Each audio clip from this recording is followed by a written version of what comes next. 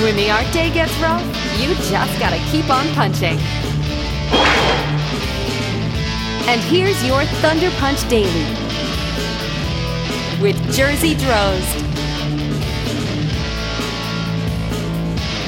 Oh boy, we're talking about time again. This is a topic that goes round and round for me because the nature of what I like to do, as well as who I am, has given me a tumultuous relationship with time.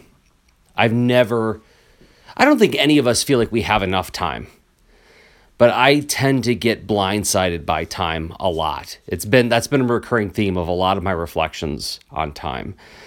There's a big disconnect for me between what's happening 6 months from now and what's happening right now.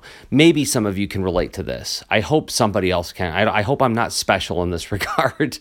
Although maybe I should hope that I'm special in this regard, because this gets to be a problem for me. Although I know I've talked with enough other creative people that this sounds like it's something that might be relatable.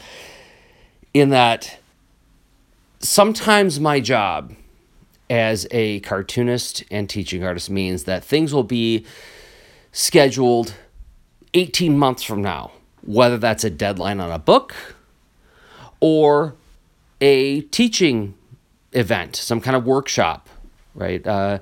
I'm doing a workshop in, I think, February that was booked this past February. So I book things sometimes a year in advance, and those things, I'll put them on the calendar. I'll make a little note someplace, but that'll quickly fall off of my head-up display, because what's in my head-up display is usually whatever is happening in the next 4 days for me. And that will crowd out everything else. And that 4-day window will move across the calendar until suddenly I realize, oh no, I booked something over the weekend a year ago that I am probably prepared enough to do, but I really thought on Monday that I was going to have Saturday to do some creative work. Nope, not in the cards for me. This was November for me. November for me was, and like the last end of October, was a lot of that window moving across the weeks until all of a sudden it's like, oh, I agreed to do that? Oh, shoot. Okay. Well, I guess I'm driving to Virginia in the end of October. The next weekend, I'm going to be in Wooster, Ohio for the Buckeye Book Fair. Yep, I agreed to that 8 months in advance. I'm doing that too. And so what does that mean? That means I don't have a day off for 3 weeks.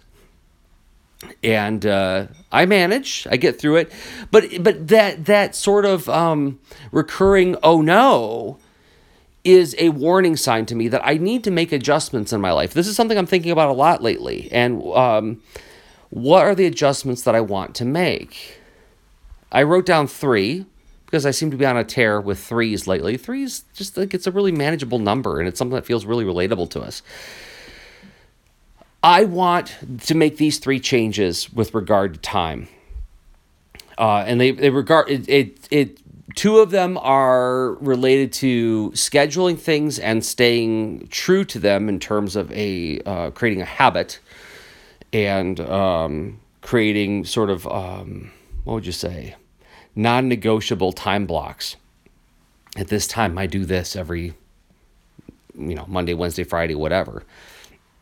And one of them is more about a general, broadly speaking, I need to make a flow chart to make sure that I'm protecting certain amounts of time. So let's go through them. The first one is I really need to take better care of my body.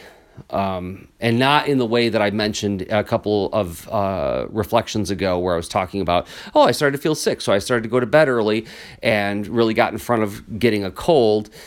I don't want to do that kind of triage. I want to be a little bit more proactive on that. So I really want to start working out more regularly. I have been on and off for going on 10 years now of keeping some kind of cardiovascular fitness in my life, and I fall on and off of that wagon. I want this to be something that is more scheduled. 5 o'clock every morning, I am doing something that involves physical exercise for approximately an hour, 3 times a week, something like that. But I also want to institute reflection time, meaning time for meditation, time for reflection, time for journaling, and it's a non-negotiable. This hour, 3 days a week, is unassailable. Nobody else gets it. This is just for reflection or meditation. I need to do it for my own mental health and sanity and my own sense of well-being. I absolutely have to do it. I'm feeling the deficit from not doing that. Oh, but Jersey, you've got these commutes to all, going to all these different teaching gigs. Driving in a car and meditating is not the same as sitting in a room in silence where I don't have to attend to anything else.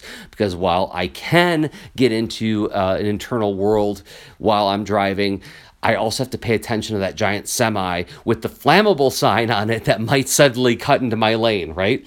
So that's something that I need to institute, and I need to be really strict about protecting. And then speaking of protection, the last item on my list is protecting approximately 20 hours a week for creative or introverted time to be working on something, either whether it's comics or whether it's sculpting, whether it's investigating some creative problem. I need to have 20. I know this now, that I absolutely need to have 20 hours a week where I can get into an internal space where I'm not talking, I'm nonverbal, I'm just solving some kind of creative problem. That is a way that I feel balanced and whole. So what's that got to do with time? Those all have a cost. They're going to cut into other things. What are the things I have to say no to say yes to those three things? And how do I create a system to protect those three things? That's the next problem. I've identified what I want. Now let's look at how I bring it about. And that will have to be for a future Thunder Punch Daily because I'm way over time. This is part of Art Sound Off, artsoundoff.com. And I'll be back tomorrow with another Thunder Punch Daily. And until then, remember, everybody. As you saw in today's story, people can change. Right, Tila. Sibylline had always been an evil sorceress, but she was able to change her ways for the better. Maybe there's something about yourself that you don't like. A bad habit, maybe. It's easy to say I can't change, but the truth is, you can change almost any behavior if you really want to. And the first step is saying to yourself, I can.